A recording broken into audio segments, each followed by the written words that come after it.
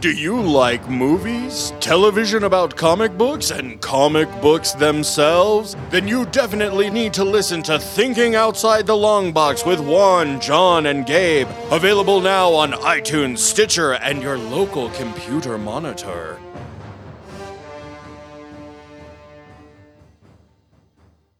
Hey guys, this is Enrica Jang with Red Stylo Media, and you are listening to Adrian King and Adrian Has Issues.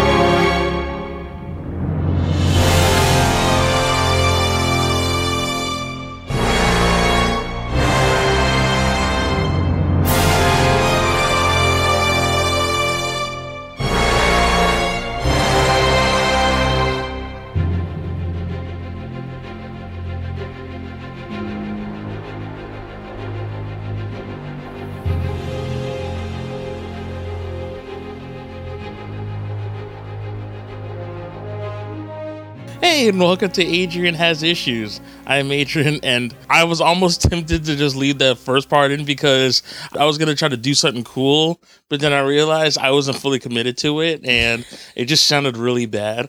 No, because I was going to do something like, oh, this is King, Adrian King, and it's like the music was going to kick in, and... That actually would have been cool. Well, should I just do it now and then do it after the fact? Yeah. All right, fine. See, now I can't do it because now I'm thinking about it. Because, like, should I just say that or should I try to do the British accent? Like, because my British accents are terrible. Yeah, well, if there is any as bad as your Canadian accents. Look, I like my bad Canadian accent, all right? Because, well, it's intentionally bad. But, no, I don't think I could do the King. Adrian King.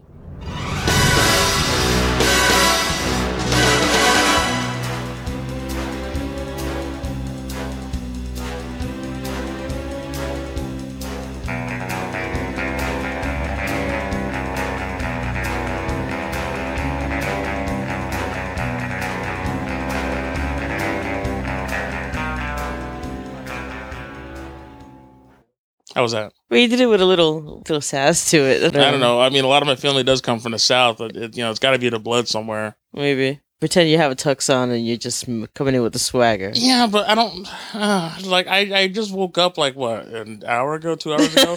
Like, I have far from swagger. And yet, you're still doing better than I am. That's only because I'm used to not sleeping as much. Yeah, well, that's true. And also, the caffeine addiction kind of overcompensates. My caffeine's not working. I get used to it anymore. Well, you want some of this? You don't know. Oh, come on. Peer pressure on the podcast. There you go. Pour it up. It doesn't even taste like... if you do not drink this, then we have a problem. Like, this is not an option. Blue agave. Anything blue, I don't trust. That's like Windex. Well, here, drink. There you go. Get in there. All right, it's not as bad as I thought it would be. Oh, see, that's why I drink it. No, I don't like the energy drinks taste like battery acid. No, those are disgusting. But no, I really do. Liquid vitamins? Oh, yeah. Like, for instance, Monster. Like, remember that red one that we had? That one was cool, but the problem is it doesn't taste like an energy drink at all. Like, it just tastes like a flat-out soda. But the problem is it has that Monster vibe where it's like, it's just, you're coming in and you're just screaming at the sky. Like, ah! Oh, I'm sorry. We were supposed to be doing something else, weren't we? Yeah. Oh, hey, guys. Welcome to Adrian Has Issues. I'm Adrian. And, well, we were supposed to be doing a legit introduction, but then we got into a serious thing about energy drinks and bad accents. But today I am joined once again by my darling girlfriend, the show's creative director.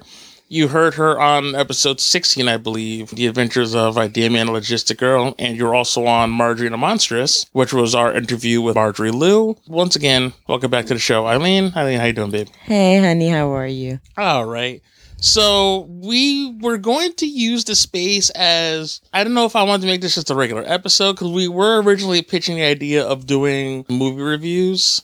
So we would just go see movies and review them, which we did that kind of after, because what did we first see that we... We saw Jurassic Park. Oh, that's right. And I don't know if the episode's ever going to be able to get aired. Because Yeah, we never did. We never put it up. we had started and stopped that one. And I know that the audio was weird because, the kids were asleep. We were trying not to wake them up. But then every time we get started, like, your daughter woke up and... Then we were recording in the day, and then there was like birds and horns. Oh, no, it was like it was like your neighbors, or like the leaf blower and the... Oh, yeah, the 747 leaf blowers. And I don't know. So hopefully maybe if there's anything salvageable, I can cobble together that episode because it was a really great discussion. And I know by now no one's really talking Jurassic World, so maybe I won't feel as bad compared to some of the others. I'm like, no, it's all right. And what did we see recently? What was it, The Last Witch Hunter? The Vin Diesel Yes, we did. We never did a review on that yet, though. Which we didn't. And the thing is, though, like, it was a fun movie, but there wasn't a whole lot to really review, though. Like, it just kind of, like, that was a movie that we would kind of watch, like, it was on Netflix. I mean, there was definitely more to it than, say, the Hansel and Gretel movie, and it leaves itself open for it to kind of continue. I mean, it was almost kind of like, it had that feel of if Batman was Dracula. Yes. It had that kind of vibe to it. It really did, and it was fun. Other than hanging out with you, had I just saw it by myself, I probably wouldn't have gone to theaters to see it. But it was entertaining, like, it held my attention, but I was hoping for more. Like, I liked the world that they had built, being sort of like your Halloween time action movie that, it was going to be kind of hitting bullet points. I know we're like reviewing one movie while we talk about another, but I like a lot of the elements of it. But after I saw it, I'm like, I don't know if this is really worth it. It would have been like a half-hour episode of that. Yeah, maybe. It wouldn't have been a very long one. But, Vin Diesel. Well, I know you love Vin Diesel, and it was a fun flick. Isn't it like an award-winning, big, deep story? No. No, it doesn't, because it has Elijah Wood in it. Well, yeah. But, I mean, it was a fun, creepy movie. Yeah, but it was definitely nothing compared to seeing Spectre. Well, I mean, that's apples and watermelons. I mean, that's just kind of... Wow, like, fuck the oranges. Yeah, pretty much. I mean, that's just... oranges ain't shit. Yeah, no, that's like comparing, like, a really bad Geico commercial to Shakespeare. Oh, I thought you were going to say Geico commercials to that Nationwide commercial with the dead kid. Well, I would have went to go see James Bond, but I'm dead. Because you didn't get good insurance. Now you have no child and your deductible skyrocket. Like, wow. And they kicked you out of MI6. But as much as this year has been all about Star Wars with Episode 7, with the exception of Star Wars, we really did bond over Bond. You really did, though. It did. So, we really didn't go through a lot of the movies, but granted, most of our conversations are late or us at like 3 a.m, talking about all the Bond movies, so it's a pretty big deal for us. Absolutely. I was apprehensive, though, because I'm now at the point where, as far as if I had to rank the Bonds, Daniel Craig has officially pushed Sean Connery out of the lead for me. I mean, he did that back during Skyfall, but I think after this one... This film, I think, probably pushed most of the films out of the water, even. Sean Connery has always been my favorite. He is what he is.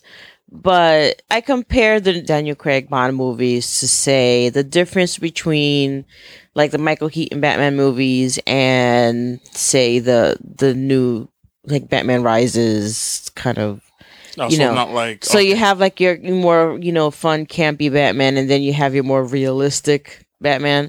So same thing with the Bond movies. You had your original kind of swaggering, super spy with the camp and the humor and the one-liners, and then you have Daniel Craig, who's just kind of like how Bond would be in the real world for the most part. I mean, obviously there's still some level of fantasy and whatnot to it, but it's definitely more real and gritty, and this latest movie is just, it's just sexy as hell. It really was. It's just, I mean, that movie, Spectre is sex. And I know, like, for a lot of reviews, like, when they do pull quotes, like, on TV spots, and it's like, oh, this smart, sexy thriller.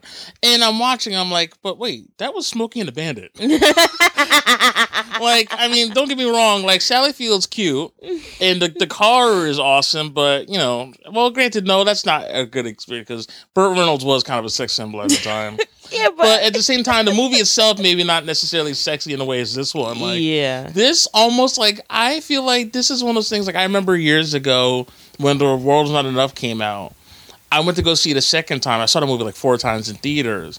But my mom, my sister, and some friends of hers from school, they all want to go see Sleepy Hollow. And I'm like, I don't want to see Sleepy Hollow. That looks lame. And of course, the new Bond movie's out.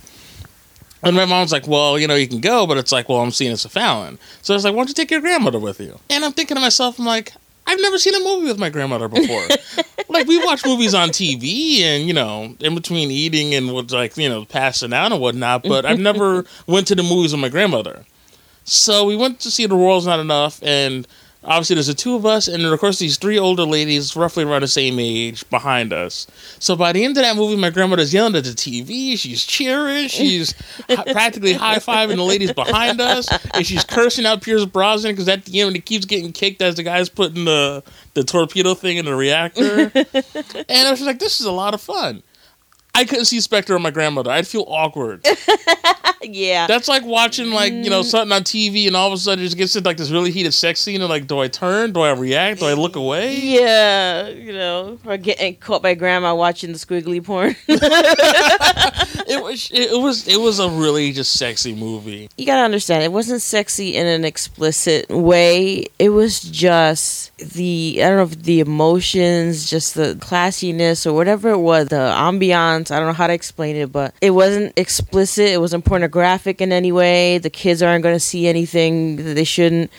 But it was just sexy as hell. Like, I came out of there and I swear to God I needed to smoke a cigarette, and I don't even smoke. It's just like Sam Mendes, or Sam Mendes, I think they call him, which I'm sorry, I still call him Sam Mendes, but he had directed Skyfall, which up until that point, no Bond movie looked like that. And that was a gorgeous movie. Like, you could watch that on mute, and it's still one of, like, the most gorgeous movies I've ever seen. While the cinematography wasn't as striking as it was in Skyfall, but just from the opening shot, which, oh, by the way, I'm sorry, before we get into this, we're going to be talking Spectre. There's going to be spoilers. So if you haven't seen it by the time this episode gets posted, you might want to wait till after you see it. Anyway, just the attention to detail and how they weren't really in a rush to just get to the action set pieces like a lot of old Bonds used to do. Because the movie starts, it was in Mexico City during the Day of the Dead festival. Right. And there's this long establishing shot, like distracting shot of Bond and this no-name woman, like, well, he's granted in disguise and so is she, as they're walking through a crowd into this party, like heading towards the hotel room.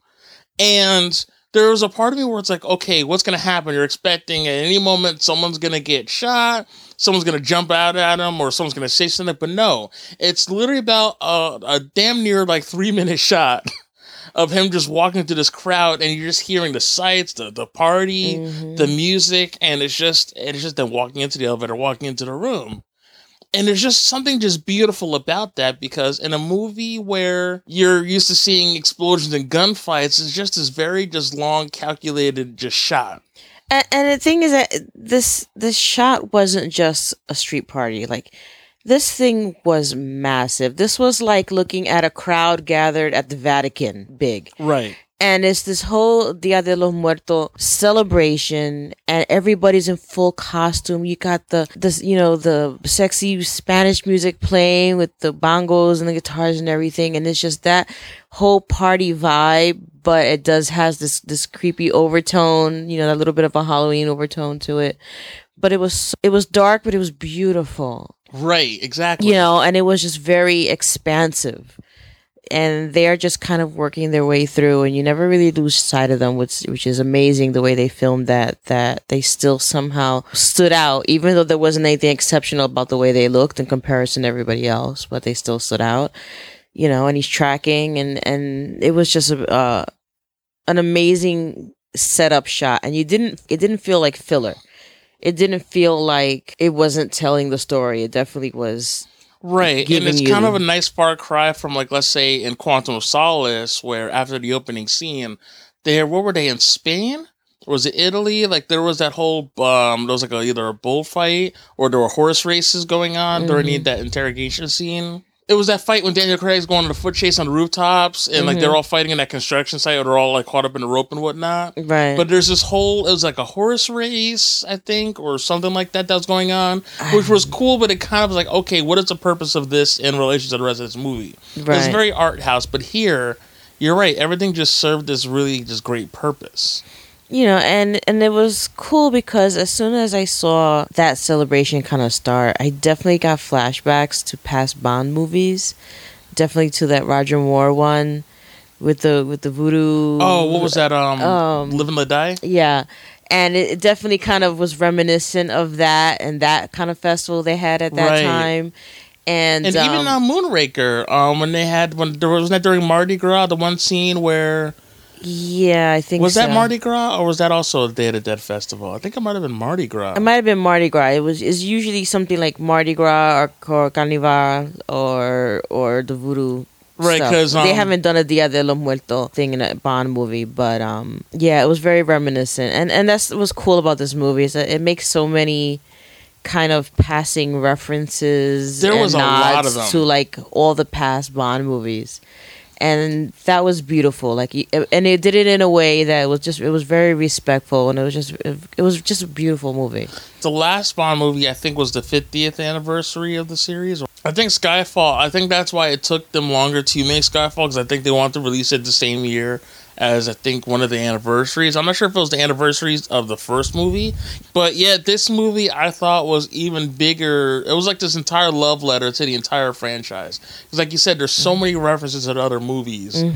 Some of them were kind of obvious. You know, obviously the Aston Martin that you saw in Skyfall.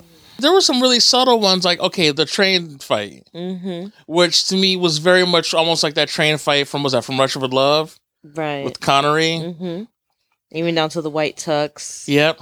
And even that one scene where they're in Tangier, which is where Timothy Dalton spent a good chunk of time in The Living Daylights, and Daniel Craig's wearing that almost exact same outfit with like the black polo, the khakis with like the brown jacket. And I was just like, that is... And there were some other references that were literary, which I'm not too familiar with, but there were so many awesome nods. Oh, the Hildebrand thing? Yes, the Hildebrand, which I think is actually a nod to one of the novels.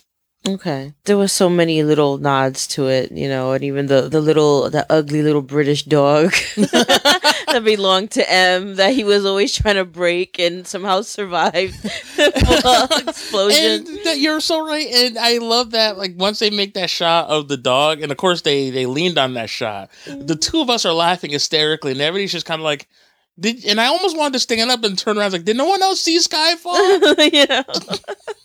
Like, how could you have missed the dog? That was like a whole big point. That movie was just so fun. There were just so many cool little Easter eggs like that kind of scattered around. It's funny you should say fun, though, because I was worried because I remember reading one of the articles saying that when they were doing rewrites to the movie, they had brought in I guess another team to inject more humor into the movies, because there was already that rumor of using Spectre, that they were going to use, of course, the organization and characters from that. And of course, when they talked about humor, and I thought in a way they were going to do what Die Another Day did, where in paying homage to the movies, they would almost make it too comical. Right. And it's like Daniel Craig's not that guy. Like, I mean, he's British. Like getting all punny. Yes. I mean, there were a few puns, but again, thankfully, it's great to actually have a British actor who plays a British agent, because now the humor is dry. Right. Like, it's not that, Roger Moore, witty Englishman. Yeah. And don't get me wrong, I know I'm crapping on Roger Moore a lot, but there were so many times in those movies where he would wink so many times into the camera. It's like, all right, can we cut? Yeah, Roger Moore, I mean, he's the one that I started off with growing up, and I used to think he was my favorite, but he really was kind of sleazy. he was definitely not cool sexy. He was skeevy sexy.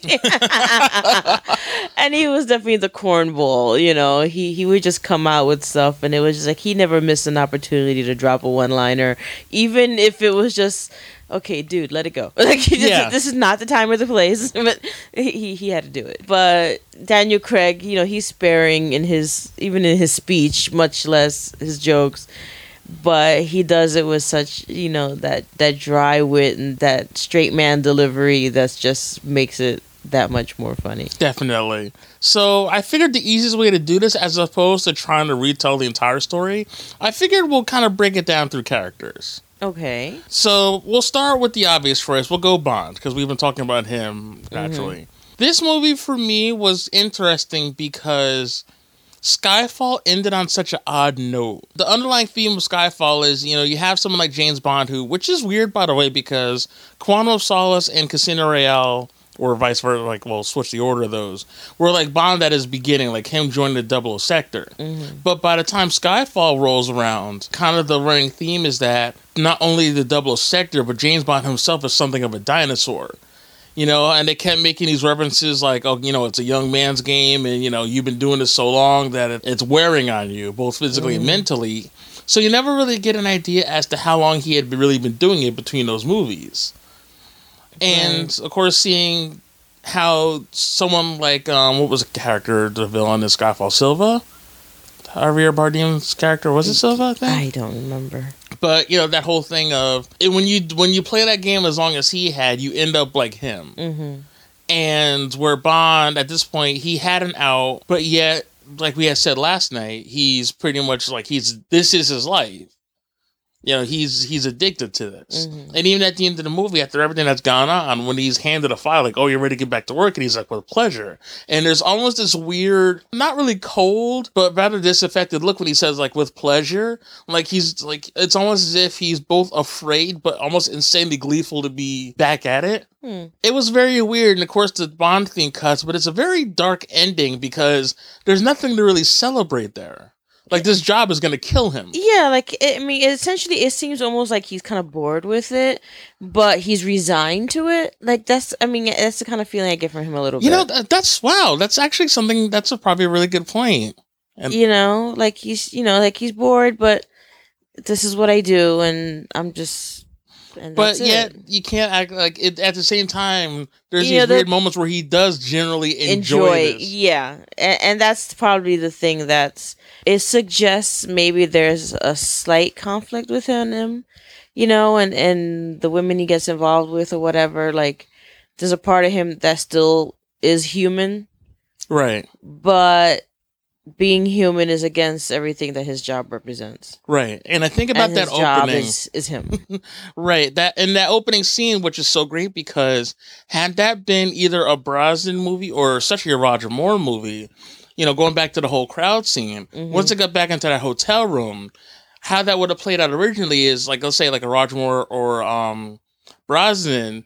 The first thing he would have done was, of course, well, done the girl, and right, and then at that point, either she, you know, traditionally, either she would have been the assassin, or someone would have run in on them, or something like that. But next, you know, they're in the bedroom, they're kissing, and you know, she's on the bed, and she's like, "Oh, where are you going?" And then the camera pans. He's already out of his uniform, and he's like, "Oh, I won't be long." And it clearly has a weapon in his hand. He's already out the window to his next job, and that's who Daniel Craig is. Like, he's not against, you know, seducing the woman, but at the end of the day... It's more about efficiency. Like, he's not... Like, Roger Moore would sleep with anything that moves, whether it served... I'm trying to drink. I'm sorry. Whether it served his purpose or not, whether it was appropriate or not, Roger Moore would just hit that, you know. And Sean Connery... he was kind of take him or leave him. Like, he was just kind of like, if it worked into, yeah, okay, all right, I'll do you. You know, if it worked into my schedule and he feel, you know, he kind of felt you that way, then fine, Sean Connery will get with you. Otherwise, you know, give you a slap in the ass and send you on your way. But no, Connery was the dude who was definitely not above putting a woman in harm's way. Oh, yeah. Like, what was that Goldfinger? Like, during the beginning when he's making out the woman, he sees the reflection of the guy coming up behind him. Oh, the yeah. first thing he does is literally turn her to that way she gets hit in the back of the head. Yeah, but I mean, granted, he knew she was trying to kill him, you know, so it was kind of like, okay, you know. But Yeah, but like, oh, hey, stand back, or we'll deal with you in a second. No, I'm going to let you take the brunt of this lead pipe that you're about to get hit with. oh my god, did she get stabbed or shot? Anyway, was it lead? I thought she got stabbed or shot like from across the room. Oh, maybe I'm confusing movies. I know there was a few that's happened to. The one where they're in the bungalow and she's supposed to be like, no. I'm confusing that one. Never mind. I'm thinking the one where she was sort of supposed to be Oriental, but she was obviously white, and they just kind of made her look like she was Oriental. But she didn't die. But I think it was another girl in that same movie, though. Yeah.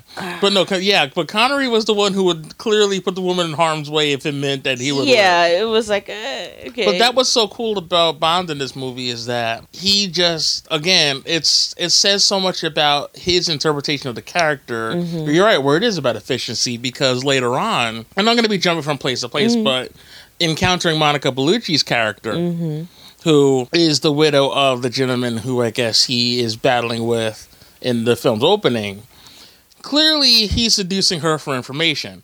And being a grieving widow, even though the gentleman was far from respectable in terms of her and whatnot, but yeah, she's still grieving, and he's clearly using that to his advantage to get information from her. But at the same time, I felt like it was still, excuse the expression, a pity fuck. Like, it was kind of like she's grieving, and he's getting information out of her, but at the same time, he's kind of giving her that moment of escape. I mean, she almost just died, and she lost her husband, and she doesn't know when her next moment will be, but he's still kind of, but I don't know, like I think it's far less of a, I mean, maybe that's maybe that's a female interpretation of it, but I felt like in a way, yes, he was getting what he wanted out of her, but he still kind of seduced her, and he gave her, at least a moment of escape or whatever, and feeling like a woman that's appreciated and alive. And it wasn't that appreciated. I mean, she was pretty much like, that was almost her only scene in the movie. Well, yeah, I mean, he sent her around to us, contact these people, get a safe house, whatever, but I mean, he definitely took care of her, and he didn't kind of just throw her under the bus per se. I guess that's true. I mean, I think that he's generally respectful of women. Well, I mean, to a certain degree. And to a degree, like, I mean, at least as far as preserving life, like, they're not throwaway, but... Yes and no. It's weird, because the Craig movies are definitely that push and pull, because while they're definitely... I don't want to say the word progressive, because I don't want people to get the wrong idea of what I mean by that, but it's a little bit more forward, where not every woman is as disposable as maybe they were in the past, but it's not like he's not settling down with them by any means. Right. But, like, let's say, for instance, the woman from Quantum of Solace, Camille, who really, of the, one of the few Bond women in that entire series who had her own storyline. It just so happened that they had common interests, because what was the guy? Dominic Green, he had that deal with the general that, I forgot what country they were in. Remember that general he was dealing with? And basically he was like, oh, our organization will provide you, protection and an army and this and that. But basically, in exchange, we want this land. And of course, they're like, well, what do you want this land for? And that's when they find out there's an entire river underneath it, when this country is supposedly in the middle of a drought. Right. So now the organization, which we now know to be what it is, now they own basically the resources, like they own the water. Right. But that general was the one, I guess it was kind of a revenge plot where they were both getting revenge, because he, of course, murdered her family and I guess sexually assaulted her. But she was going after the general, whereas Bond was going after Green. But of course, seeing as how the two of them were in cahoots, they're like, okay, we're working together. But it wasn't like she was just this woman that he felt that he had to protect. And that was kind of cool. So, I mean, there are instances where, at least some of the females in these movies have their own stories that are intersecting, as opposed to just being... They're not just, window dressing in the new movies. They definitely are their own characters. I mean, even Moneypenny is not just the secretary sitting at the office flirting with James. She's definitely a part of that organization. She can hold her own and represent. That's what's really cool, is that Moneypenny now kind of got out from behind the desk, and she's kind of like a match for James on some definite levels. And that's definitely the one I want to talk about next, because Naomi Harris, I've loved her for ages, ever since the Pirates of the Caribbean movies. And of course, you don't find out until the end of Skyfall that that's Moneypenny. But yet, it was so cool because she's first established as a field agent in that movie. Right. And yeah, they do a little bit of seduction back and forth and later on, but yeah, there's clearly, like, she's an equal, like you said. Mm-hmm. And it's great that wasn't a passing phase, because at the end of that movie, you know, you see her back at the desk because the whole thing is like, okay, maybe she's not cut out for field work. She's, of course, I'm Moneypenny. You see her at the desk, so you think, all right. And part of me was a little disappointed because I thought that was basically where she was going to be the entire series. Mm-hmm. You know, it'd be like the old days where Bond would come in, they'd flirt, and he'd go get his dossier, and you never hear from her again. Right. But yet, while she wasn't necessarily a field agent per se, but she was very active in this movie and helping Bond get to his goal. Right, exactly. And even Q got out from kind of behind, out of the lab too, which was cool also. Well, it's funny, like, it's great now because now being 2015, his lab is everywhere. Yeah. Because even in Skyfall, you know, he was still, you know, in their headquarters at the computer, but here he was in the field, and Q's done that a few times in movies where... Well, usually he just, you know, deliver his something and leave. You know, he didn't really kind of do anything. And in this one, this Q's definitely more involved. He's definitely not just the computer nerd scientist. You get to see a little human side to him. And it's really cool to kind of see... You get to see a little human side to everybody, where they're just not just their job or their position or their character. Yes. You know, you also get to see kind of other sides to them. You get to see the whole 00 organization, but then you get to kind of see how it's kind of like a business and a corporation in itself too. It still has bureaucracy and politics and whatnot. But at the end of the day, they kept telling that message of, yes, you can be a corporation, and yes, you can hide behind that bureaucracy, but at the end of the day, someone still needs to be, you know, on the field. And right. Q, I would say, to tell you the truth, as much as I love Bond and Moneypenny's great, Q, I think, made this movie for me. What's his name? Ben Whishaw, I believe? He really nailed this movie. She was in it a lot, but she wasn't so striking compared to everybody else, which is weird because she was a definite part of this movie. But yeah, I think Q in this time, he kind of outshone her a little bit.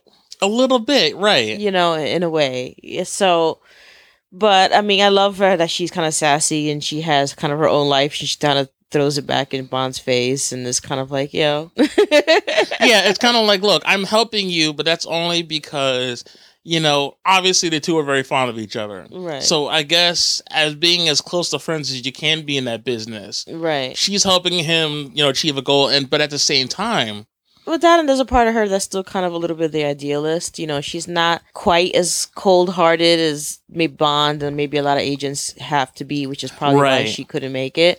She has a little bit more conscience or what have you, or more justice inclinations. And a lot of that, too, is the two of them are also kind of bound by, in a way, how they felt about M, or the other M played by Judi Dench, because as you find out, that's how all this sort of starts, is after her death, I guess the effects from Skyfall that were recovered from Bond's childhood estate, and of course that message, which of course they both received, the data she gives after that video.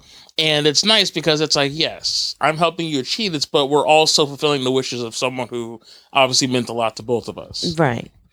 Well, no, I mean, and it wasn't just kind of fulfilling a dead person's wishes, but also respecting her position and knowing that if she's even after her death kind of giving orders and saying this is important, then you best believe it's damn important. and that's I love that, because even though she's not physically in the movies anymore, she's still kind of ruling it. Yeah, she's still boss as hell, and she was kind of, her presence was felt in that entire movie. Right. You know, and I love that Bond, as much as he fought and butt heads with her left and right, he did respect her immensely and he did care for her, and they had kind of like, it was kind of like that mother-son relationship where your mother's kind of the drill sergeant and you're the army brat, and you kind of have to still be, you know, it's like it's your dad, but it's, you still got to treat him like he's the general.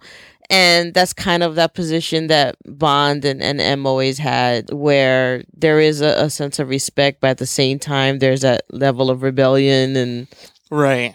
Like, she knew that, and that's the thing, because that's what I loved about Judi Dench from her very first discussion with Bond, even back in GoldenEye, where, you know, she basically is Judi Dench. She didn't take shit. Like, she never has. What did she say? She was like, if you don't think I have the balls to send a man out to die, you know, you're dead wrong. Because, you know what I mean? She was like, look, she basically just told him, look, these other dudes, I've sent them out to their deaths. I don't give a shit. You know, we have a job to do. But I also know that you're you. And you get shit done. So look, I need to tell you this because you're not going to try to act like you're going to get your way, because you're not. But at the same time, I respect you and what you do. So get it done, but just don't talk shit to me. You know, and I love that scene because. And if you're going to do something on the sly, I don't want to know about it. I don't want to hear about it. I don't know nothing. But in a way, she did, at least in the Craig movies, because I remember watching the old M. He was, you know, very much that old stodgy gentleman behind the desk who basically kind of let Bond, you know, just run around willy-nilly, but yet that's not the world they live in anymore. He would kind of pull him on stuff, but he was very much kind of like the bureaucrat behind the desk thing, whereas M was kind of like, she was the boss, but you could tell she was an agent before that. Right. She did her time. You know what I mean? She knows how it is. She's not just a paper pusher. She knows kind of what they're dealing with. She knows she's making the hard decisions.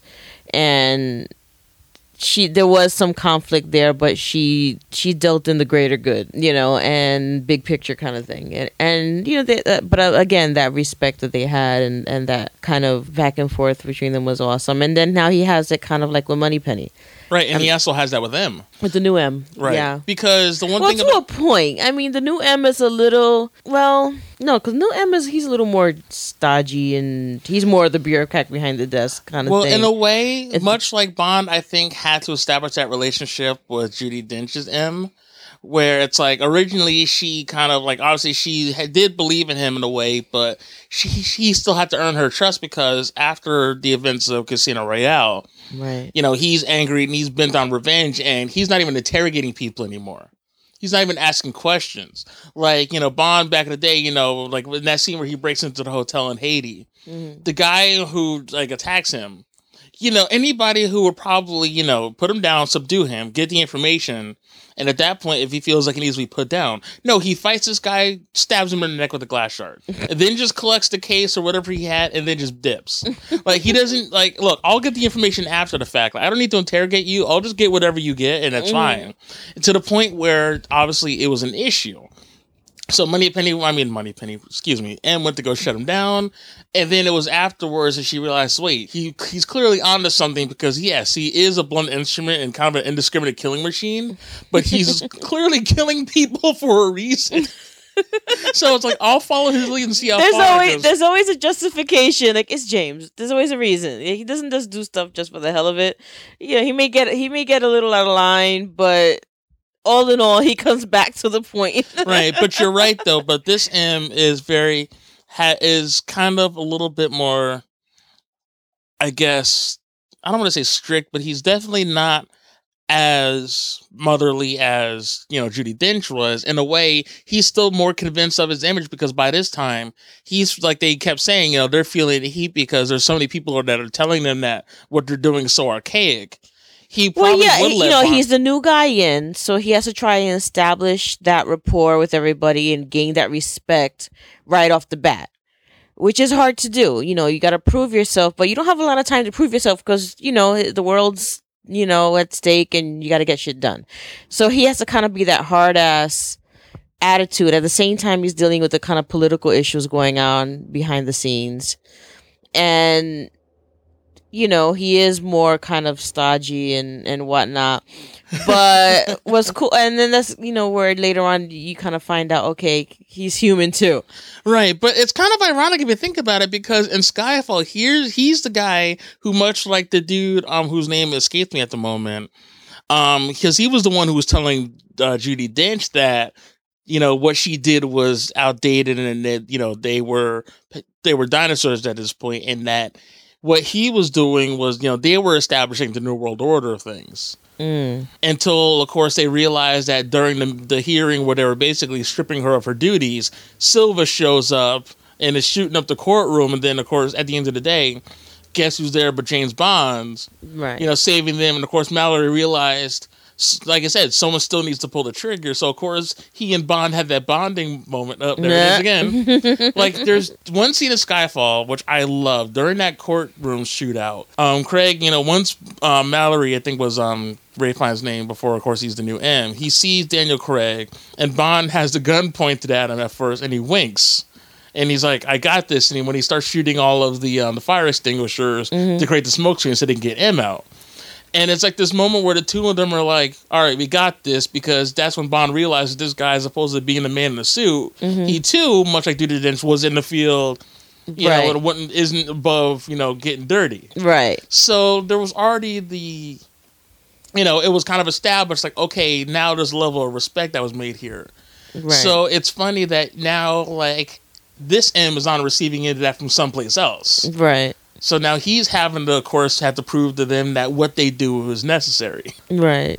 Which I think they do in spades. Right. But oh my gosh, do they ever? You know, and it's just, oh my God, this movie was just, it was there. I don't know. I honestly don't know how they're going to top this. It's going to be a hard follow. I mean, I mean, I'm sure they can probably do it, but I think it's going to be a hard follow.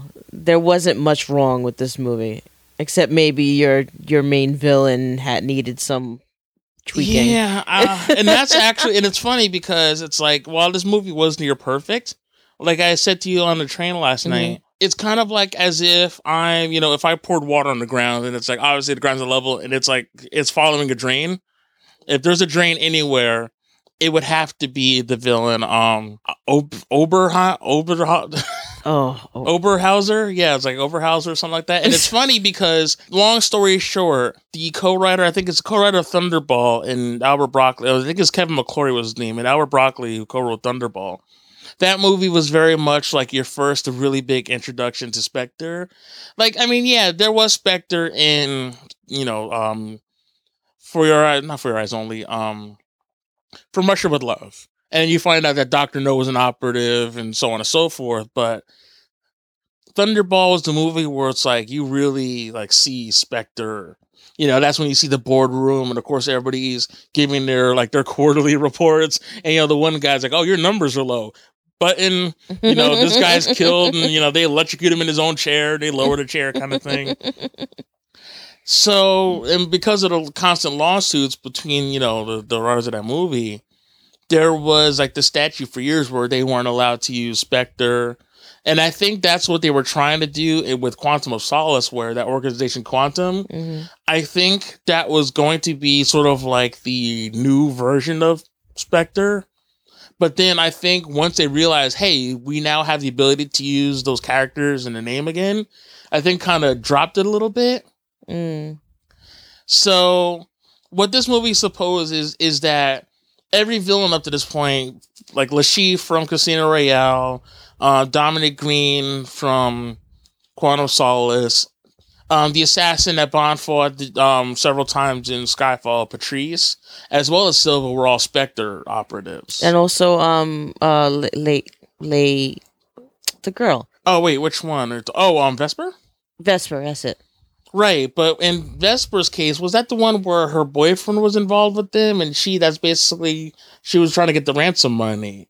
Because was that kind of... Yeah, and then she fell for him, but she still betrayed him, and right. That's kind of where he lost his trust in women. And this is kind of where the movie does hit sort of a low point for me, because I get what they were going for. It's not too unbelievable that all these gentlemen were involved in the organization, because obviously there's that tie of Mr. White, who was kind of like he was like the middleman in a way. Like he was that bridge to that organization. No, okay, question. I mean, maybe this is off, whatever. I've been thinking about this since... Wasn't there like a Mr. White and a Mr. Black or something in a different movie? Well, I know there's Mr. Kidd and Mr. Wynn, the two gentlemen from Diamonds Are Forever. Okay, okay. But I don't know if... Maybe that's where I'm getting confused, because I was like, wasn't there a Mr. White before?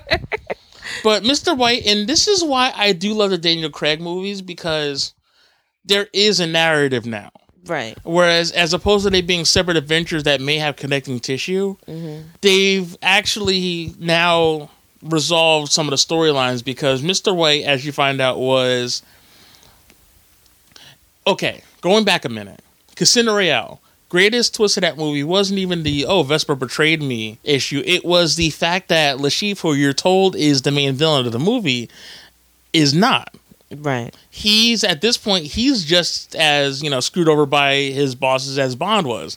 Like, the whole scene where he's, he's being tortured, in the chair and whatnot. Because Le Chiffre, basically what Le Chiffre is doing was betting against the market, taking other terrorist funds, and basically like laundering that money back into his own organization, which was why they were supposed to blow up that plane at the airport, which would have sent the airline stocks like down, and he would have made a killing off of that. And of course, he used the terrorist money from other organizations to fund that. But of course, when Bond, thwarted that, Le Chiffre is panicking because he's like, oh shit. Now they're coming after me. So, of course, during the interrogation, Bond has no watch. He has no gadgets. It's all of a sudden it's the organization. And, of course, their mouthpiece, which was Mr. White, he shot him. Like, he just gunned him down. Like, Le Chiffre's dead in this movie. Still got, like, over 40 minutes left to go. But even then, of course, at the end of that movie, like, you think that, of course, the organization got away with it. Bond got screwed over. MI6 looks like a damn fool. But Bond being Bond, of course, Mr. White's like, doop, doop, doop, I did evil and I'm awesome. Gets a call. Hey, what's going on? Who's this? Bullet to the leg. And then it was so great. So you find out during the whole car chase, during Quantum of Solace, that Mr. White's in the trunk. The whole time. So as they're interrogating him about his organization, he's laughing because he's like, we've been doing all this shit. You guys don't even know where we are. We're hiding as if they think we're onto us. And so, and it's funny that this whole time you think that, Mr. White comes and goes. And yet, I'm like, all right, so what happened to him if he was such an important character? Which was interesting that now you find out he's even much more important in this movie than he ever was before. And not because of him, but the fact that, well, his daughter is also, which that was a weird twist. I didn't see that coming. But she wasn't part of the organization. But no, but I mean the fact that they resolved that storyline where it's like they actually, in a way, made him somewhat human. Right. Like, even after... And all this time of him kind of just being a villain, now you kind of got to see, okay, there was... He wasn't as bad as you thought he was. Well, no, he is, but he still had a conscience because he did mention briefly that, they were starting to kill, women and children, and they were... Like, he's ruthless, but to a point. Right. Whereas his organization, like, okay, they're doing things that I'm not even down for. Which, of course, once he said no, pretty much signed his own death warrant. Right. So that was cool to see that they resolved that, which introduces us to the other character, which was Madeline Swan, whom I liked her. And I've liked the few movies I've seen her in, which now I realize, like, oh, she was in Ghost Protocol, the fourth Mission Impossible movie. Oh, okay. I didn't get to see that one. Did we not see that one? The one with Jeremy Renner? I could have. Did we watch it together? No. Oh, I thought we did. All right. Well, we'll have to rectify that. It might actually still be on Netflix. That must be your other girlfriend, honey. Oh, I'm sorry. I watch a lot of Mission Impossible with my side piece. Like, I watch Bond with you, but I watch, That's right. It's only Mission Impossible. It's only Tom Cruise. But yeah, I mean, she was a cool character too, and it was good to see that she wasn't. I mean, it kind of played it halfway through. Like, at times she would be the woman you had to say, but yet then she could hold her own. Mm-hmm. But I don't know. She wasn't my favorite Bond girl. No, she wasn't I don't think she was very remarkable. I mean, she's all cute and French and whatnot. And she had her. There were some moments where she stepped up, and it was like, okay, thank you for representing, for not being a total like damsel in distress kind of crap. But she did step up, whatever. But she's not in the top rung of Bond girls, No, but looking back though, which is why that ending is kind of ironic to me. It's just kind of like, okay, but all of the ones, of the ones that made him change his ways slightly, she was it. Yeah, it was just kind of like, okay, but then I guess when you share, a drill to the head kind of moments, maybe it changes your perspective on things. I guess so. But at the same time, what was nice about this movie is that... It's weird that you kind of got like a happy ending. In a way, it was really kind of anti-Bond at the end, in a way. It was just kind of like, wait, that didn't go down like I thought it would. And that's something I'll go back to the villains. I know I kind of jumped over that, but you're right. As far as the ending goes, I think it was deliberately done just to say screw you, because it's like, oh, you think you know how this movie's gonna end? Yeah. Because I'm sorry, I feel like that's almost a little too against type. Of all the people that Bond whose life he would have spared, Yeah. he sure as hell would not have spared the gentleman who we now know as Ernst Stavro Blofeld. But we'll get to that shit in a second, because that's a whole half hour's worth of issue for me. But if this man was supposedly behind so many things that Bond had to deal with, I'm sorry, they never would have left him to. That's like one of those weird Batman. It's like he's not Batman. He hasn't sworn his oath of non-killing. Like, that's all he does. Like, he has a license to do so. You know, unless he feels like, okay, death is too good for him and he needs to somehow suffer. But I just feel like this man just was orchestrated a world organization. Was minutes away from pretty much owning the world. I don't understand how leaving him alive is not dangerous. Right. You know what I mean? Unless you're going to cut him off from all human contact where nobody even knows who he is. I don't know. Like, I just feel like he's going to manipulate something. He's coming back. Which, in a way, I feel like I hope he doesn't. Only because he wasn't the best villain. As I liked the idea of Blofeld in the past of having this organization who did all of these things, but also the way he was played in the past, I think, was better. Well, it definitely played up to its time. Blofeld, to me, I feel like is very much a product of that Connery era, that it just doesn't work now. And I know some people are very much different, like with their Bonds. For every person who screamed that, it got hokey with Roger Moore, there are people who, when the Daniel Craig movies happened, they wanted all the gadgets and, the hokey stuff again, which just proves that sometimes people don't know what the hell they want. But some things I think are just kind of better left in the past. True, but this new reimagining of Blofeld is it's kind of weak. It's weak, and it's also, I feel like it's part of it's lazy. Like, yeah, I love Christoph Waltz. I think he's a great villain, but I feel like he's played this character before and better in other movies. Like, I don't know. You saw Inglourious Basterds, right? No. Okay, well, he was the one Nazi soldier. I could see him playing a Nazi. But Definitely. The opening scene in Inglourious Basterds is basically he comes into the small little farmhouse, and he goes to this house of this family who's known to be harboring Jews. What's great about that scene is, again, much like in this movie, he's very sinister, but just by being so just charming and yeah, he's kind of like, he just seems like this dude around the way kind of thing, and that's what makes it creepy, because he is kind of like smiley and cordial and quirky and not what you would expect of a master organization dude. But at the same time, I think they kind of took it too far down that route a little bit, where then it was just kind of like, it was hard for it to be believable that how did you somehow have this iron fist on this organization when you don't even wear socks, damn it, with your shoes. I mean, I'm sorry. Still, again with the socks. I'm sorry, again but I just have this thing about you wearing dress shoes with no socks and high water pants. Like, you got all this money, you could hire somebody to make you, look the part. I mean, come on now. The dressing thing I'm not worried about, but again, I feel like if I hadn't seen him play that character in other movies better, yeah, because in Inglourious Basterds, and he had way too much eyeliner on, but he was just perfect in that movie. But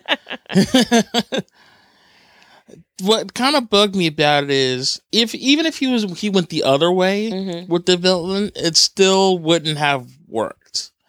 Because what they're meaning to tell me is that, all right, see... Well, yeah, no, the extremes don't work. But if they had played it a little bit more to the center, I don't know. Like, I just feel like... I feel like Silva in Skyfall did a better version of that. Yeah. Of playing the charismatic, yet completely batshit insane. Yeah. And also, I feel like the character was lazy. Like, okay, this is the part where it really did feel to me that when they came to write this movie in the planning stages, they knew that they wanted to use Spectre, the organization, and the character of Blofeld. But... is that they just kind of fit him in? It wasn't really...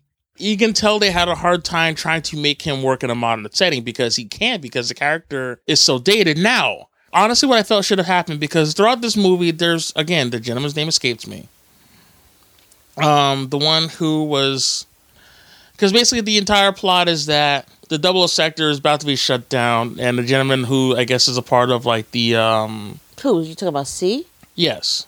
C's kind of like the liaison to. He's from MI6.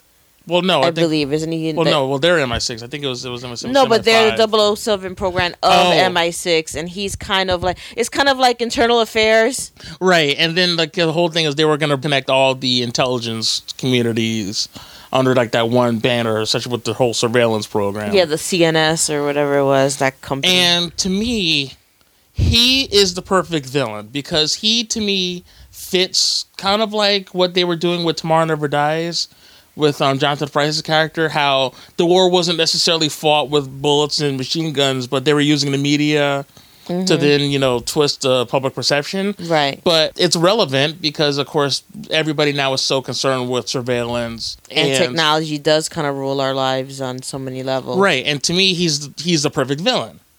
And yes, he's not necessarily the most well-rounded, but in a movie like this where it's such a personal story, it's okay to have someone like him, in that part. Because to me, I felt he was far more sinister than Blofeld. Right.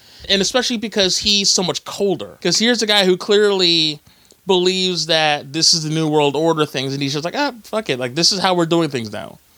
And to me, I feel like that's far more sinister than I'm the author of all your pain, Bond. Oh, I made all your women die, even though that's completely impossible. Oh, my eyes fucked up like Donald Pleasance. Oh, look at this cat that popped up out of nowhere. I'm drilling your head because you can't remember what she looks like. The fuck?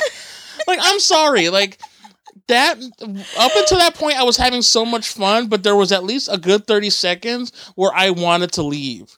Until I realized, look, this movie's good. It's going to get good again. It was good up until it got to that whole scene. And that's where everything kind of went past fantastical. Bond, where it was just kind of like, okay, throw the watch. He just sits there and looks at it like, oh, what's that? Somehow still survives, even though the whole damn place blew up with one watch. And time out. And this is what bugs me out. Like, and one shot to one tank. Now, how did the whole place go down? What the hell was that place made out of? This is what I liked the idea, because again, they're playing homage to the old movies. Right. So I loved that Dr. No vibe from that. You remember how like they weren't dragged into the place, they actually were brought in cordially. Right. They're driven there and like, oh hey, we pulled out this nice outfits. Right. We got your suits for you. Come meet us at this time. We're gonna have dinner, we're gonna hang out. And I'm still gonna kill you mercilessly, but we're gonna chill for a bit. Yeah. It's like a little this is essentially like the Bond version of like Netflix and chill. And it was cool when he's telling a story about the media, right? And such, they're going to that thing. Because again, it reminded me a little bit of the classic villains, how it was, everybody knew what was going to go on, but they were friendly about it. Yeah.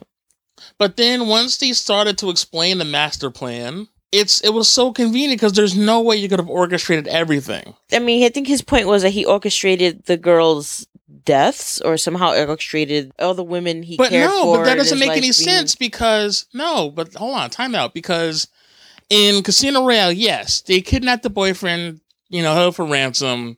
She gets the money back. But in a way, Vesper took that power back. Because as she's dying or whatever, she's the one that locks the cage, so Bond can't get to her. She's like, fuck this, But the point is that he lost that battle. He may have lost that battle as far as the organization, but he still met the objective of hurting Bond on some level. Because it's two objectives. It's him trying to take over the world, Pinky in the brain over here. And then there's also this other objective of I'm going to make Bond suffer as much as possible in every opportunity that presents itself. So whenever he would see him catching feelings, he would jump in and use it against him. But again, it doesn't make any sense in the grand scheme of things. Well, I mean, considering that this is kind of like a, hindsight is 2020 kind of thing. Yeah, okay, they thought of this after the fact and it conveniently tied it all together. Considering that Mr. White was the connecting tissue for most of that series, that had poignancy, that had relevance, and that had punch because you saw him throughout this entire movie, and you saw how he was, and here he is at his last moments, this frail, fragile, dying man who basically takes his own self out. Right. And everything like that. Like, that to me has importance. Whereas this whole thing of now we're going back into his family about, you know, the person who took him in and this and that. Like, but we've never talked about this before. Yeah, the whole Blofeld connection. We've never even discussed this. That was everything else made sense because from past movies, okay, I know this character's from this one and this situation happened in that movie, but the whole Blofeld thing was like, when the hell did we ever talk about Bond's past and who raised him? I mean, we knew his parents died in the whatever, but other than that, like, how much do we really talk about his upbringing? In a way, it's, you know what it is? It's like that thing like they do with a lot of the comic book movies where like the villains are so closely tied into, like, remember the whole Spider-Man 3 thing where it's like, oh yeah, this guy we thought killed your parents. Oh no, we were wrong. It's this guy now. Oh, you know what? I finally get that scene from Austin Powers now. Where remember the characters, they were separated, they were in the car, and he thought his brother died in the car. And yeah, that's you know. So now I kind of get it. Like, oh, okay, that's what that was. And it was bullshit then, but it was funny. But it's like in an actual setting, like, okay, here's how this should have worked. This would have been cool to me. You keep the Oberhauser character or Blofeld, and you know he goes to the facility, and you know he's telling him all this stuff. How great would it have been? Because again, it's all about misdirect. So what if they made up that story? What were they going to check his DNA to find out? They could have told him anything at this moment. They're going to kill the man eventually, right? So what they wanted to make him suffer. So why not then just make up some story but about... then he was going to wipe his memory anyway. So then what was the point? Exactly. So unless someone else knows the answer to that, so please hit me up at Adrian Has Issues on Twitter or on Facebook.com/Adrian Has Issues, or even email me at adrianhasissues@gmail.com.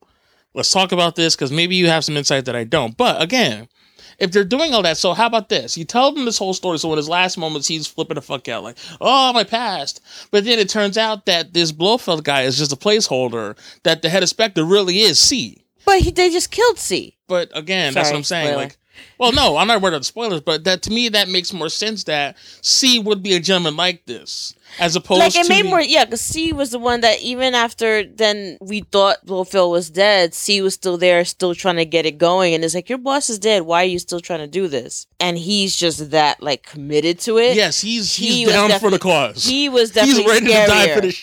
You know what I mean? He was definitely kind of where it seemed that Blofeld almost was like, yeah, he did all this, but he really was hung up on this stupid revenge thing. That didn't even make sense. It was just so pithy and just, ugh. It was an otherwise drain on a good movie. And it wasn't even like I disliked him for... Thank you, motorcycle guy. Yeah, you tell him. Uh-huh. But I didn't like C because he's a sniveling bastard who's, you know, the cock of the walk. And you're not supposed to like that character. Whereas Blofeld, I'm just like, can we please hurry up and kill him? Because like the charm's wearing off. I don't think that he ever was charming. He was really just kind of creepy and he was just off. But it was muddy. How the hell do you survive an explosion like that at that facility? Yeah. With just a scrape or just with your eye screwed up? Yeah, he didn't lose any hair. He should have been bald. Even though it's a bald thing, where that watch was thrown was directly at his feet, which is the epicenter of that explosion, which took down the whole place. Well, it was that started it, and then Bond, I think, shot a tank of something, but somehow that took out that entire facility. And then now, the tank blowing up the entire facility is one thing. I throw what's essentially a C4 grenade at your feet. If you're not dead, you're at least losing your limbs. Yeah, like, it just threw him. You see it throw him, you know, and at least he didn't have to worry about losing his socks. But at the end of the day, it's like, I'm sorry, you guys have... Now this is getting a little over goddamn ridiculous. Yeah, that's when it started getting... When it got to that point where him strapped in the chair, and all, that was all very reminiscent of the past movie, except, you know, this time instead of a laser, it's, you know, drills. But, yeah, at that point, that's when the movie started getting ridiculous. Like, at that point, the movie was so good up until that end. And then when they got to the end, it was kind of like, I feel like, okay, we gotta hurry up and finish this movie. Right. You know, and we don't want it to look like we're rushing, but we definitely want to have big explosions. But the other buildings blowing up in the past, that all that stuff they used to blow them up made sense.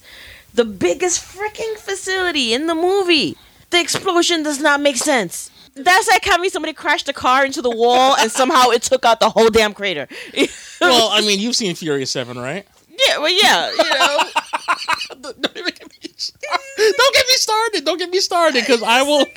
I will just argue for argument's sake, but okay. I will say this, though. Uh-huh. They go to Blofeld, like, I'm the orchestrator of all European, whatever. Bond, kicks the one guy, kick your leg out, leg sweep, I'll shoot him, he's dead. Sees the villain. And much like in the way of Skyfall, I like the idea that Bond's battlefields are fought on his own turf. Like, it's literally like the idea of him having the showdown in what was the old MI6 building. Yeah. That was cool. Like, that should have been Bond taking out C right then and there. Mm-hmm. But it was, it was cool that, of course, like, Bill Tanner and M and everybody else was involved in taking down. Like, I love how, like, James Bond has, like, a Scooby-Doo gang now. Oh, and you know what? I don't even want to get into Dave Bautista. That went kind of nowhere. I kept expecting him to pop back up because, when he went down with the tanks, and it was just kind of like, I felt like it was going to be like Jaws, when it came back up again. Right, but the only thing is, though, I don't think Dave Bautista has the level of charm and likability that Jaws did. Yeah, well, yeah. And I know we're kind of all over the place, but... Maybe that's enough not to ruin the movie totally for them. But yeah, I mean, don't get me wrong, the villain was probably the weakest link in this movie. And if you're not careful, and if you don't fight against it... Well, there is more than one villain that you could pick from at least. So, right. But. And that's the thing. But I feel like, I'm going to say it again, they should have just made C like the official villain and the official head of Spectre. Mm-hmm. Throw in the Blofeld thing as a nice nod. Just, obviously they still have to pay their homages. But then...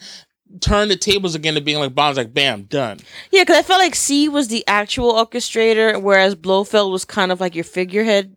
Right. That's what it kind of felt like. It was almost like, like an Iron Man where you have the Mandarin, but he really was just a figurehead. He wasn't really the one in charge. Right. It kind of had more of that feeling. It should have been played that way, maybe. This is still by far my favorite movie. Oh my God, this movie, like I said, the movie was almost perfect. It really was. Other than Blofeld. I mean, we're being hypercritical, but this movie was beautiful. It was stunning. And, that's pretty much the best I could say about that. What would you say was your favorite part of this movie? Favorite part of the movie? It's difficult because with a movie like this, once I get to the point where once I see it a few times, that'll probably change. Mm-hmm. But the one thing I did enjoy maybe wasn't necessarily a particular moment per se, but I do like the fact that, no, I'm sorry. I think I have a favorite moment. It was pretty much anytime Ben Whishaw, the gentleman who played Q, was on screen. Okay. By the fourth movie, I already know how Daniel Craig is, and everybody's pretty much established. But the one thing I did appreciate about this movie, and I know we probably covered it before, is the fact that these movies fleshed out the world around Bond. Like, whereas these movies were promising the idea of now we're going to get deeper into who 007 is, who James Bond is. Mm-hmm. And they've been successful. In some cases, they've been unsuccessful. But whereas the other characters and other entries of the series were very much your background, kind of serving, means to an end, which they still did, because at the end of the day, it's like, they had their own identities, like we were talking about with Moneypenny. Mm-hmm. Like, they flirt back and forth, but yet, again, more spoilers. When he calls again, she's not waiting by the phone, waiting for his call. Mm-hmm. He basically interrupts her. Same thing with M. I think that was in Quantum of Solace, where she's in like the bathroom where she's getting cleaned up, and like I think her husband's like, "Oh, you have a call," and she's like, that's when she puts it on like speakerphone, where it's like not everybody's sitting around the phone or whatever their device is waiting for Bond to call them. Even though he does that, it's like, here, take this, and when you call, you answer. Because even when Q gets called out, the first thing he's like, look, you bring me out here, and it's like, look, I want to help, the greater good as much as anybody else, but yet I have, a mortgage and, pension and things like that. Cats. And and his cats. He's a fairly young guy, and he's, this isn't the world that. Yeah, and that's the thing that's, that's a good point compared to other movies is that, M or Q or whoever, you always kind of saw them, until the Daniel Craig movies, you always saw them in the context of their offices. Right. Whenever they were referenced, they were there for a purpose, whatever there was, to get on his case, give him his orders, give him his gadgets, clean up his mess, whatever it is. They were there. You always saw them just on the job, and you never kind of saw them as really human beings or somebody other than their position. Exactly. And this movie was really cool about kind of showing the other side. Like, hey, these people do kind of go home and have another life and stuff. yeah, so it was nice to see Q be himself, and it was great because in Skyfall, he plays very much that, he and Bond are sort of not rivals necessarily, but it was a bit of a showdown in Skyfall when they first talked. Yeah, it's kind of like the brain versus brawn thing. Right. They both have a level of condescension for the other and are very confident in their particular abilities and therefore look down on the other for not having those. But at the same time, they complement each other well. Right. It's kind of this but it's not quite the same dynamic as, let's say, the original Q, because that one was more of the fatherly, maybe not even fatherly, but more of the cool uncle who's still kind of aggravated by his nephew. But yeah, I think Q really was, I think, the takeaway for me, and not that in Daniel Craig, of course, who is only even that much more confident in the role. Right. So how about you? What was other than the big ass explosion, which was just broke records? Yeah, and that just showed how over, because he was just kind of like, what the hell? And now I realize why it was such a what the hell moment, because it really was. But what was your takeaway from this? I don't know. I mean, there were so many really great moments. I loved the kind of cattiness between everybody. Yeah, it was a combination of, I love the cattiness, and then I just loved just the beauty of the film, the flow of the film. Was just really, it was almost like a continuous take, but it wasn't, obviously, but it had that feel to it, like it just flowed right into the next thing, and then it's a visual movie, but at the same time, like where some movies, that's almost to a detriment, where it's more visual and nothing's really going on. But this one, this was panoramic in a way where you're like in the movie. You know what I mean? It wasn't just, hey, this long ass view. And that's it, or hey, it's like a big picture. No, like you were really kind of traveling and flying through this film, and I don't know, it was just fun. I mean, basically, if I had one word to describe this movie, it was fun. It was fun and sexy. Okay, 2 words. Fun and sexy, both interchangeable, none more than the other. But I just love the dynamic. I love that.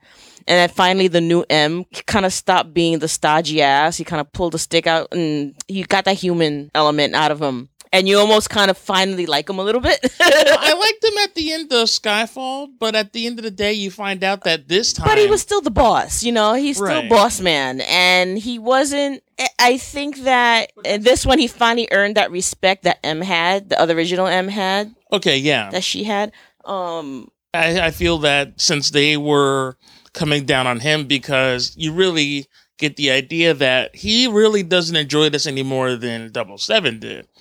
But again, that's kind of what we were talking about earlier, is the irony of the fact he was so willing to throw the other M out. Mm-hmm. And, with this whole, this is old, we're bringing in, as Will Smith describes in Men in Black 2, the new hotness. Mm-hmm. I'll make this look good. Yes, I didn't make a Men in Black reference. You can delete that, or you can skip ahead until you think I'm done doing them. Yeah. You know what? They don't know us by now. Yeah. But I think that's pretty much it. And that's one I'm probably going to rewatch several times, only because it's Bond. And also just because I'm sure I missed a lot of things grinning like an idiot. Yeah. So. Amongst other things. It was just an awesome flick. And that's one I would definitely want to own. Like, this movie really could be the ending. If they wanted to end the franchise, this movie, they could do that. It was that good. It was that kind of thorough in its tribute and the respect for the franchise. And I think that if they had to pick a movie to end on, this would be the one.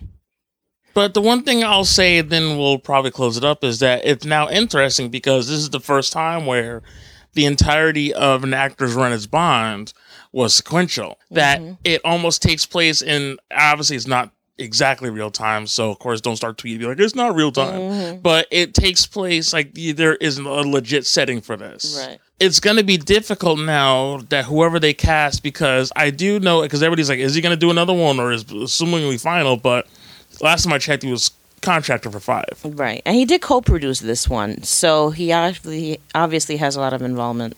Right. But now going forward, though, does that make it more difficult? Not necessarily in terms of performance, but as terms of like the movie's actual place and how they tell those stories, because it's going to be very difficult to go back to those kind of day in the life or moment in the life of style that some of the other films had. Right, where they're kind of standalone in a way. Right. Well, I mean, you do have sort of a cliffhanger, you know, but they could go either way with it, you know. I just feel like the next movie after this is just, this one's a hard act to follow, I think. As long as they don't make the villains as shitty as they kind of did in this one. I mean, only the one. I mean, the other ones were pretty fleshed out. This one was kind of pieced together, but, I mean, it was a good homage. I'll say that. All right. You know, I'll give it that much. But if anything, I will say, and this is going to sound really cheesy, but thanks for, hanging out with me. It's so much more fun watching that with someone who's a legitimate fan. Oh, absolutely. And maybe it's kind of difficult because I guess being fans, we're not as critical as some others may be, or maybe more so than others wouldn't be. But you know, I mean, when it comes to anything iconic, I always say just have respect for the icon. You know, give it its respect, and that's the thing. Like, if you want to put variations on it, do it with kind of respect for what's the main bullet points of this character. Right. So before we close out, honestly, tell the good people where they can maybe chat with you online if they so choose. You could find me on Twitter at Verse in the Heart. You could also find me on Tumblr under the same name, and also on blogger.com. And, well, I threw it out before, but you can always check out the show at the main website at Adrian Has Issues, where you can download and stream all of our episodes, including 2 other ones that I mentioned at the beginning that my lovely girlfriend was on. Aww. And I was on Twitter at Adrian Has Issues and Facebook.com/Adrian Has Issues. And honestly, hit us up. Tell us what you think of the series. Did it leave you shaken and stirred, or did it bore the living daylights? I don't know. I was trying to find. You almost had it and you lost it in the end. Honey, just live and let it die.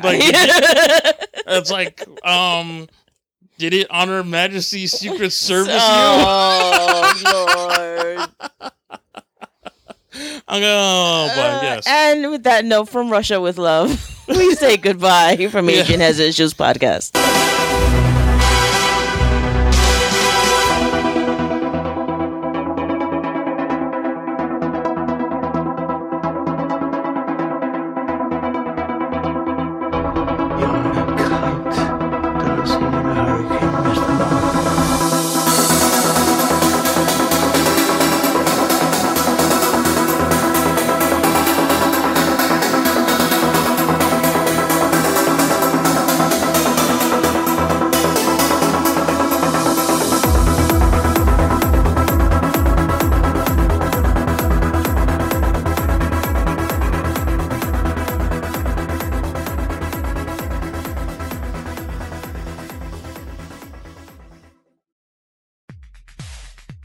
Aw, yeah. Let's get this party started up in here. Whoop, whoop. Hey, this is Mark. You're listening to this show probably on your mobile device, whether it's iOS or Android or even Windows Mobile. Who has one of those? But anyway, you're probably listening whether it's iTunes or Stitcher or some other wonderful mobile app that brings this amazingly awesome show to your ear holes. Yeah, but did you also know that you can find this show among several others in this category at the Tangent Bound Network? That's right, go visit tangentboundnetwork.com. Check it out, where you can always get the latest episode of this and other shows quite like it. Although, admittedly, there is no show quite like this one.